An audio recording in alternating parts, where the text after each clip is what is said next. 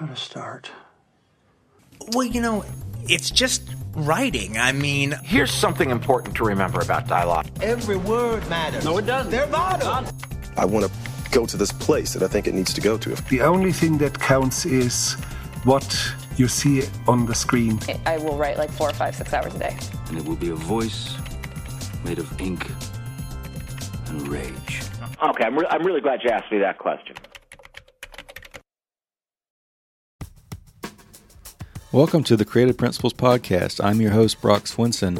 Over the past 200 plus episodes, I've had the good fortune of speaking with dozens of screenwriters, actors, and directors, such as Aaron Sorkin, Mel Brooks, Cary Fukunaga, Whitney Cummings, Michael Imperioli, and William Monahan, among others. We've dissected ideas on story, character, filmmaking, habits, and various principles for creative life. If this is your first time listening, make sure to hit that subscribe button on iTunes or SoundCloud. You can also find several of these interviews on the Creative Screenwriting Magazine website, in addition to some that aren't available in audio, such as with Nick Kroll or Stephen Merchant. In addition to the podcast, also make sure to search for the new video essay series on YouTube, also called Creative Principles, where we take a deep dive into movies and television. Join millions of viewers for subjects like the 16 personalities expressed as characters, did Home Alone ruin John Hughes' career, the greatest movie never made, and how Jackie Chan creates perfection through failure, among many more. That's Creative Principles on YouTube. The biographical musical drama Clouds is based on the memoir Fly a Little Higher by Laura Sobiech. In the film, a young musician named Zach Sobiech, played by Finn Argus, discovers his cancer has spread and he only has a limited time to make his dream come true of becoming a musician. In this interview, I talk with screenwriters Kara Holden, Casey Lascalia, and Patrick Kopka about writing this story. Casey was initially approached with the books thanks to his previous work on A Walk to Remember. He sent the book to Patrick, who also felt an immediate connection. The duo wrote together in a few ways, but couldn't quite find their way into the story. They did a family version, a teen version, and eventually they found Kara, who came in with fresh eyes to change the point of view to Zach's. In this interview, the writers talk about building on artistry, the framework for this story, how to craft true stories, and what it was like to work with Disney Plus and all the complications that came from trying to release the film during the quarantine. I mean, it started out actually seeing Zach's video, weirdly. My wife had seen the video online and she came in going, "You have to see this." And then when I looked at it, I was like, wow, I was really blown away. And then randomly a month later, my manager at the time said, "Hey, I've got this really interesting book. I know you produced a movie called A Walk to Remember. It's in that space. It's already kind of gone out. People looked at it, but you might be interested in it." And it happened to be Zach's story a month later. And I was like, whoa. And I went and talked to my wife. I go, "This is that kid's story that you saw." And just after reading it, the book, my wife and I actually read it the same weekend, like on a Saturday. We were just both reading it and we were both weeping.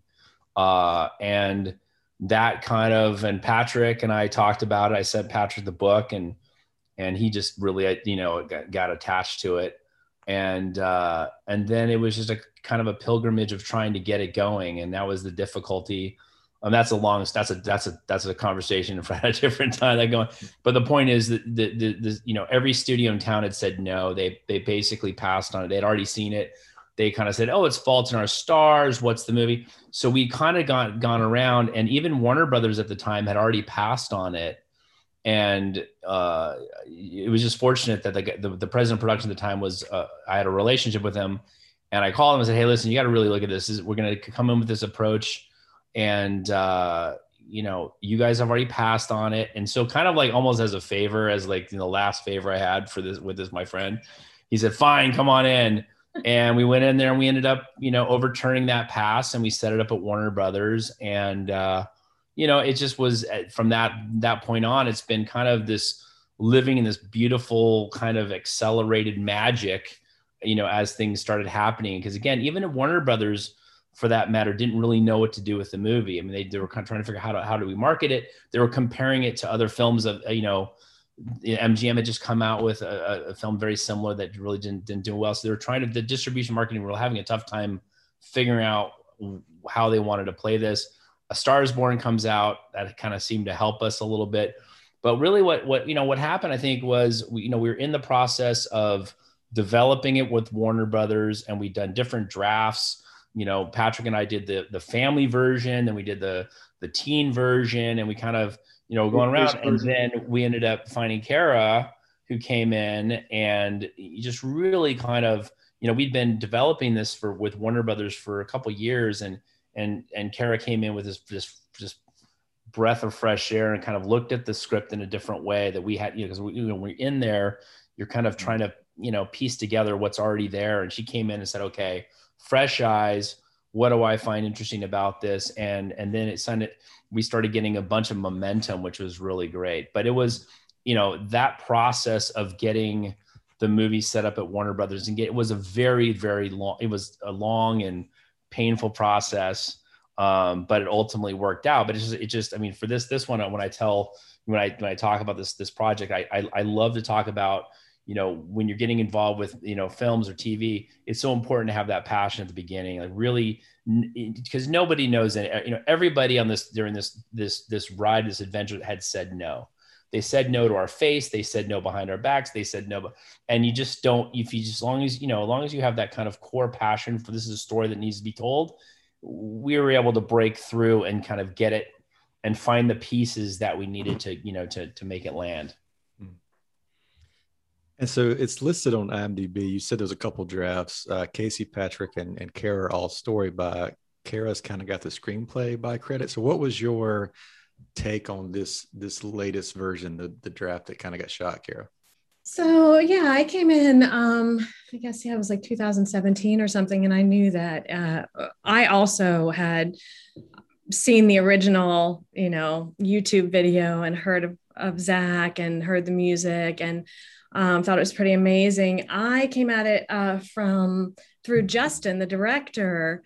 I had done work on a movie called Soul Surfer, which was about the girl who had her arm bit off by the shark. It was a true story. It was a biopic, and I guess had a little bit of a similarity in that sort of inspirational field. So he knew that. And so he called me and said, I have this project that I think that, you might really be interested in. Would you take a look at it? We're really just sort of trying to have fresh eyes on it and see if it sparks with you. And so I watched the documentary and felt kind of overwhelmed because I thought, oh man, this is such an incredible story. This is such an incredible character, but it's so sad. And there's so many parts to it. It's the family and it's him, and whose story is this? And I was actually honestly pretty scared of it at first, because I thought this story, deserves to be told. Am I the person to do it? And I had actually just had my own son. So my son was 10 months old, I think. And I was like, oh my gosh, immediately was from, thinking from the mom's perspective. I read her book. So I read her book and I saw the documentary. And for me, I just had this thing one day. I was trying to find a way in, and whose story is this, and what is, and I just had this feeling that it was Zach, and he said, it's my story, let me tell it. So then I was like, okay, so how does Zach tell this story? How do we see his perspective when so much of this is happening to him? And that's when this, picture of this essay came into my head, as far as this feeling of how we could hear from him, this college essay that could be the surprise of how we're hearing his voice from beyond, was the first thing that kind of I settled on. I thought, gosh, that might be an interesting way to do things, like that he's confronted with this college essay and that it's, the worst thing ever, because he realizes he'll never go. So what's the point of writing it? But by the end, we discover that he wrote it anyway. And so I called Justin because, you know, it was important for me to stay true to the story, but I did want to be able to have room, you know, to make it cinematic and to make it fictional. So I said, I think I'd like to do this. Is this something that would work? And that's when Justin called Zach's mother and said, you know, is it okay if we say that Zach wrote the college essay? And she said, well, he did. I have it. And so Justin was like, oh my gosh. And I, you know, so then she sent it to me, and that gave me so much of his voice in a whole new way, and, you know, started listening to interviews and stuff. So the framework started to come from, okay, so if this is his point of view and he is, you know, the quotation that I use just because it's guided me in my life so often is the Mary Oliver quote, what is it you're going to do with this one precious and wild life? And I thought, okay, that's Zach's question. That's his theme. That's what he's going to do. What is he going to do with this? It doesn't matter how much time it is. What is he going to do with his life? And that's when the big light bulb went off. This isn't a story about dying. This isn't a story about a kid dying. This is about a story about living and how to live well. And so we started to really focus on the music. One of my favorite movies is Once, the musical. And I loved that what people know about Zach is this song. So how much can we focus on how this song came to be, and through that see his arc and how he grows and what he goes through this song that he creates to take us on that journey. And then each character started to be fleshed out from there. What is it they want to do with their one wild and precious life? What is it Laura wants to do? What is it, Sammy wants to do? And so kind of it grew from there, and it became this love story to music, but we also had the elements of the teen story, elements of the family, but kind of all of it from Zach's perspective and point of view is where I dove in, what I brought to it. So you mentioned this story and Soul Surfer. Those are both, like, if they weren't based on something true, they might be too harsh to make into something fictional. Yeah. Do you guys all kind of see, in addition to the responsibility of telling a true story, that even though you went through all these struggles, is it more likely to get something made when there is this, well, we know this part is true or something like that, as opposed to a completely fictional story?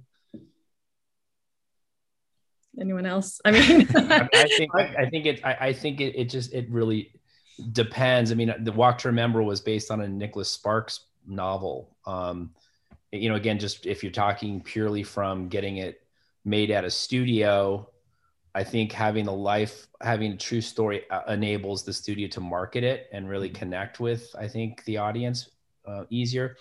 The only trick there is, it's a double-edged sword. When you're writing a true story, you have to be, it has to be authentic, and you're kind of in a box. You can't just go off and, what's best for the film? What am I going to do?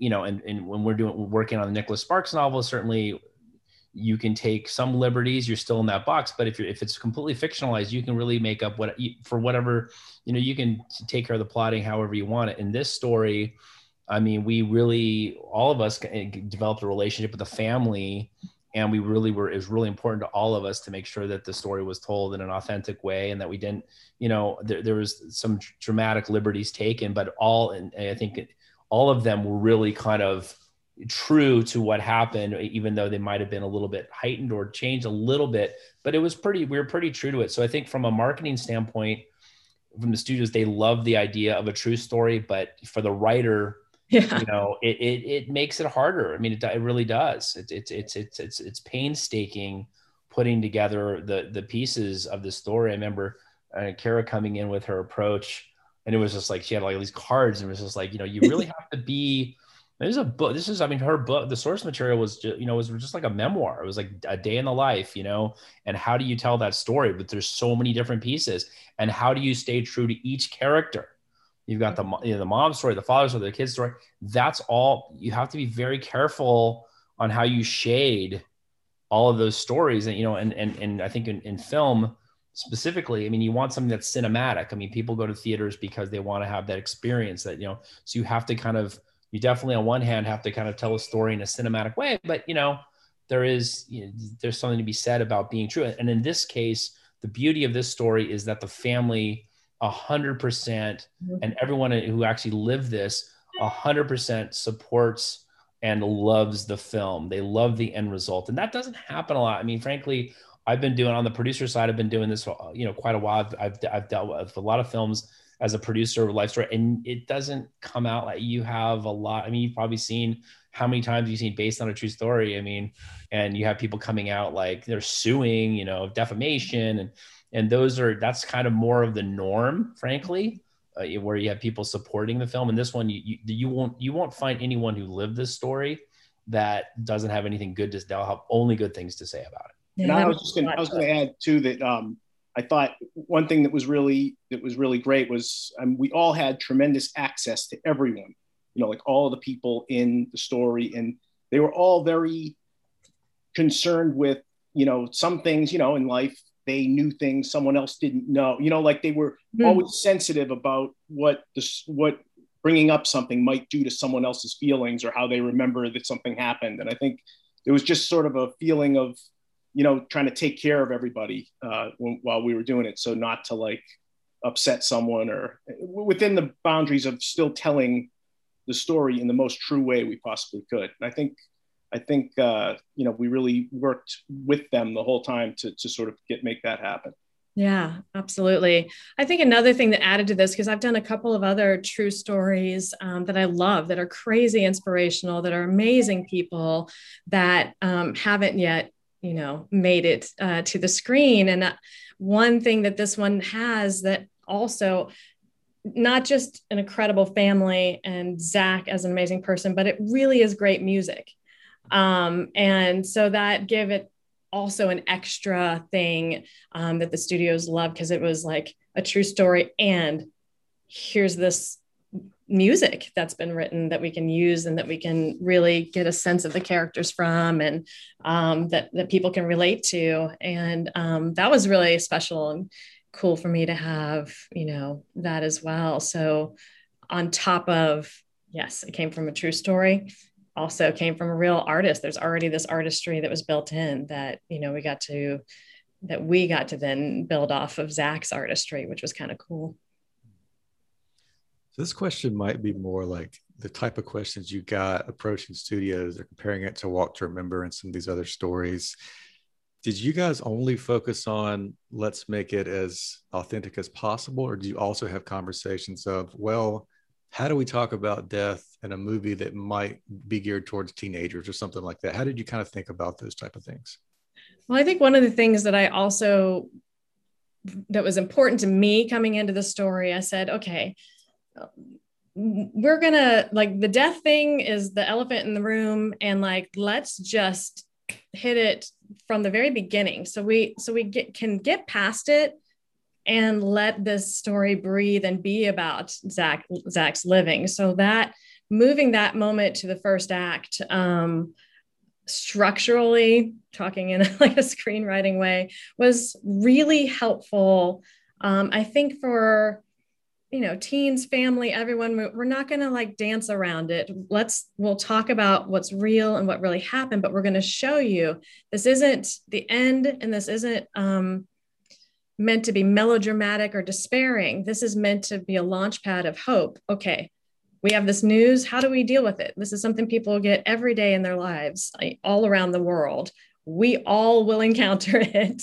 So we kind of wanted to approach it in that way. Zach himself said, it's kind of that idea of like, not everyone, everyone dies, but not everyone gets to live. And it's that sort of feeling that we wanted to be really true to. Like, look, yeah, this is just a fact of life. We don't have to like over, melodramatic dramatize it, but we don't have to shy away from it either. Because you know what? I firmly believe that kids, that teens, they know a lot more than we think that they do, that we give them credit for. They're able to understand and absorb and think about a lot more than I think people give them credit for. So I didn't want to talk down at all. I didn't want to sugarcoat, but I didn't want to get like super dark and despairy either, because that's not what this is a story about. It was just like, here's something that happened. This is some news that he got. sooner than anyone would have hoped. But now what do we do? What do you do with this life? And then the hope comes in, and then it becomes a movie that's not about sadness. It's a movie about joy. And that, flipping that perspective was really important, for me in writing, and learning that that's sort of Justin, the director, was one of the things that he really said. No, like every time we came back to, no, we're writing a movie about hope. We're writing a movie about joy. And it's not about, we're not lingering in this other stuff, but we're not going to be scared of it either. And I love that. I think that was so important, and why this movie resonates so deeply, because, we wanted it to feel like, yes, everyone can relate. This is life. Life is happy and sad and tragic and amazing and beautiful. And we tried to put all that in one film. Was this always going to be a movie? Was it always a cinematic story? Was it ever considered to be like a series? Then I'm also wondering when Disney Plus got involved with it as well. Well, we never talked about it being a series, always a feature. And Disney got involved after, this is all kind of right in the kind of close to the pandemic, but most of it was, not to get so deep into the politics of what happened, but there was, Warner's had launched HBO Max. They needed content for HBO Max. And there was a decision, instead of releasing it theatrically at Warner Brothers, to go directly to HBO Max. And we had an out in our deal that if they didn't release it theatrically, that we could explore other avenues. And Disney really stepped up. They really got the movie, and we went with Disney. That's the kind of the audience, The audience of Disney Plus seems it was obviously the right perfect, because again, going back to how we sold the movie and just being in the kind of development process of Warner's, they had nothing like this. And again, you go to the Greenlight Committee, and then it's like it goes to the, you have the head of the studio, you have the head of marketing, head of distribution, are all saying, okay, how do we release this movie? We tested the movie, it tested great. And then it's like, well, how do I market? How do I market it? How do we distribute this? How do we do it theatrically? And it was kind of like they believed in it, but it was really one of those backdoor conversations. Frankly, you probably read about this, but within I think 4 months or 5 months after we went to Disney, every film for 2021 for Warner's was going to be released on HBO Max, and it became a huge issue. We were the first ones that actually those discussions happened with our movie. And so we were we were fortunate to have in our deal with Warner Brothers that we could, if they didn't release it theatrically, we could chop it. The other films,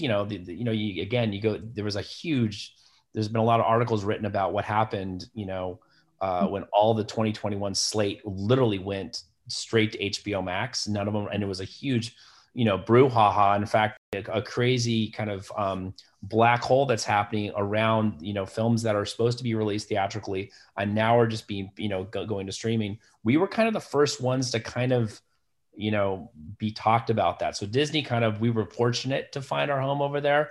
And I think it was the right thing for us. But again, the trickiness of getting this movie out. Again, there's magic. The fact that we had that stipulation in our deal that we could pull it if they were that was solely because Wayfair, which is Justin's studio, they had gotten financing, and they picked up the finance because Warner was like, maybe we'll have you guys finance some of the movies. So in order for Justin's company to finance half of the picture, that was the stipulation that was added, that yes, we'll finance half of the movie, but if you don't release it theatrically, we'll want to be able to shop it to see if we can find. And that's, so that again, if you look at the layers of the kind of magic that led us to where we are now, that's one of those, because I just think Disney was the perfect. So awesome. And, to have Bob Iger be like, this is, it was only their second sort of original film that it was Hamilton. And then we want to do this to show what kind of, movies and originals we want to do. And that was really amazing to me, because his taste, just that felt awesome that he got it and he got what to do with it. And he knew what, how to do it. And yeah, I feel really lucky. I think I had an awesome experience developing with Warner Brothers, and the support and everything there. And then this whole the distribution with Disney has been really cool. They've been an awesome team.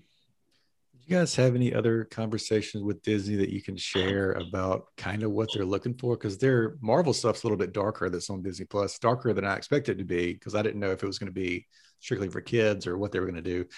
And this seems a little darker just content wise, maybe. So what are they looking for, young people and nostalgic, older people, or what's kind of their market?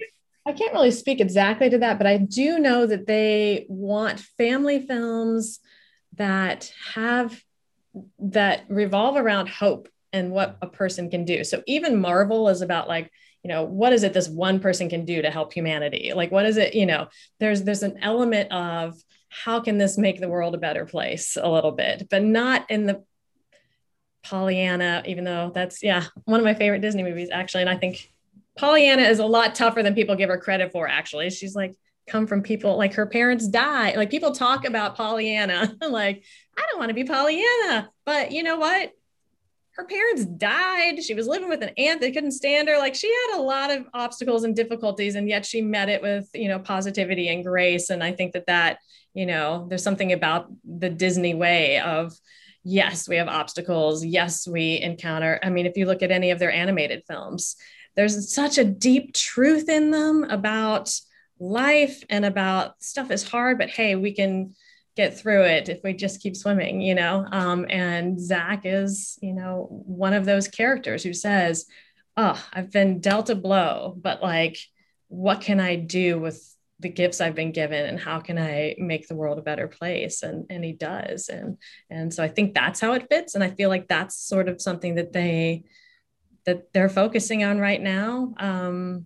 As they kind of have. It's evolved a little bit, so it feels maybe grittier, but that element of, even in The Mandalorian, I think the hope underneath it, that you're rooting for them, that they're gonna get through, they're gonna do the right thing, is something that, families can enjoy and have discussions around, and how to do that in your own life. I think we're almost out of time. I've got one more. I'd love for you all to maybe answer it. What's like the best advice you could pass along if you were starting today? What advice you wish you had as a screenwriter? For me, I think my favorite advice is to always be writing. There's the ABC, to always be closing, but it's always be writing. Just, you hopefully you're writing something you're passionate about and you love. And even when you're passionate and you love something, when you finish it, you go to the next thing, because you just gotta keep swimming, keep moving, keep writing.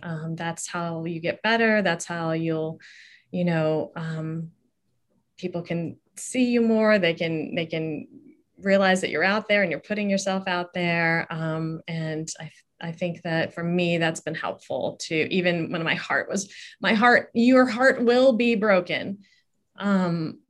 In this, because we love our creations, right? And sometimes things don't happen that they, things happen that they don't deserve, but you can love that. You can say that was a great experience, and then move on to the next and keep writing. Served me well. I think for me, it's like, I always think about Cameron Crowe talking about, you do something that only you could do. Like he never worries about, when he writes a script, that he's going to read in the trades someone else sold a script like his, because he knows it's only he can only do what he does. No one else is going to do what he does. And I think you have to find that thing that they'd be almost terrified to continue with it without you. If you can find that kind of a project, something that's so specific to you as you're writing it, and I think it's not always that easy to find those, but if you can find those, I think that's the best way to work, I love that. Real specific. That's a great quote. I always love that he's talked about that. So I think mine is, I think it's always be writing. I think that's a really big one. But coupled with that is, I think he should always, and I know Kara does this, is you should always be reading accomplished screenwriters. I spent, 2 years as a reader, and that's all I did was read. I mean, good and bad. I mean, the thing is, it's like going back, as I spent 2 years just doing coverage, reading screenplays, and I think that kind of education helps you, and then rewriting your own stuff over and over again. And I think the most important thing is what Kara said is you can't be, on one hand, you can be very precious and be passionate about your writing, but you have to be thick-skinned enough to, you finish it, you move on, you start a new one, and don't think about it. And my thing that I live by, I've been doing this a while, is I do the very best that I can, and then I turn the script over, and it is, and then I move on to the next one. And as long as I know that I've done the very best that I can, then I feel like I've done my job. And so any amount of critiques or anything, I don't listen to any of that. And I think that's really important. You just do the best, you rewrite, you do everything you possibly can. And then you just, you go to, and it's my dad had this great thing. He's like, you have problems in your life. Just spend 5 minutes trying to figure out what it is and then move on. Spend 5 minutes there. And I love that idea. And so I think about it with screenwriting because, it's hard not to get attached to your characters. It's hard not to get attached to your story. And again, I think we all have gone to bed dreaming of the characters and the story, and you're dreaming, and you wake up and you have figured out some plotting issues. I mean, you're like, oh, okay. We all obsess about that stuff, but you have to be able to, once you're finished with it, you have to move on and start, and develop a new baby. I think that's that to me is really important. So those couple, I think it's like a 3 thing. It's like reading and understanding what a good and what a bad screenplay is, rewriting your own stuff, and being able to move on when it's done. That's kind of, that to me feels like kind of the rules. That's at least my. And it's so easy right now. I mean, I had to go, and you were a reader. I had to go to I gratefully was able to go to the Writers Guild library and just spend afternoons reading. Now there are so many scripts online. So yes, everybody who wants to be writing should be reading those scripts because they're available. And that is so important for figuring out, how people do this crazy cool thing that we get to do. It's funny, but while both of you were talking, I don't know why, but it just popped into my head that scene in Ed Wood, when he's on the payphone and he says, "It's the worst script you've ever seen and you've ever read." And he says, "My next one will be better." That is sort of how you always have to be thinking. My next one will be better. Next one will be better. I love it. Yes. Shake it off and go on to the next one, Thank you for tuning in to the show. If it's your first time listening, make sure to hit that subscribe button and visit my new website for information on the YouTube channel, the blog, the podcast, and my new book, Ink by the Barrel, which takes advice from these 200 plus interviews and more at brockswinson.com. You'll see the link in the show notes. Thanks again.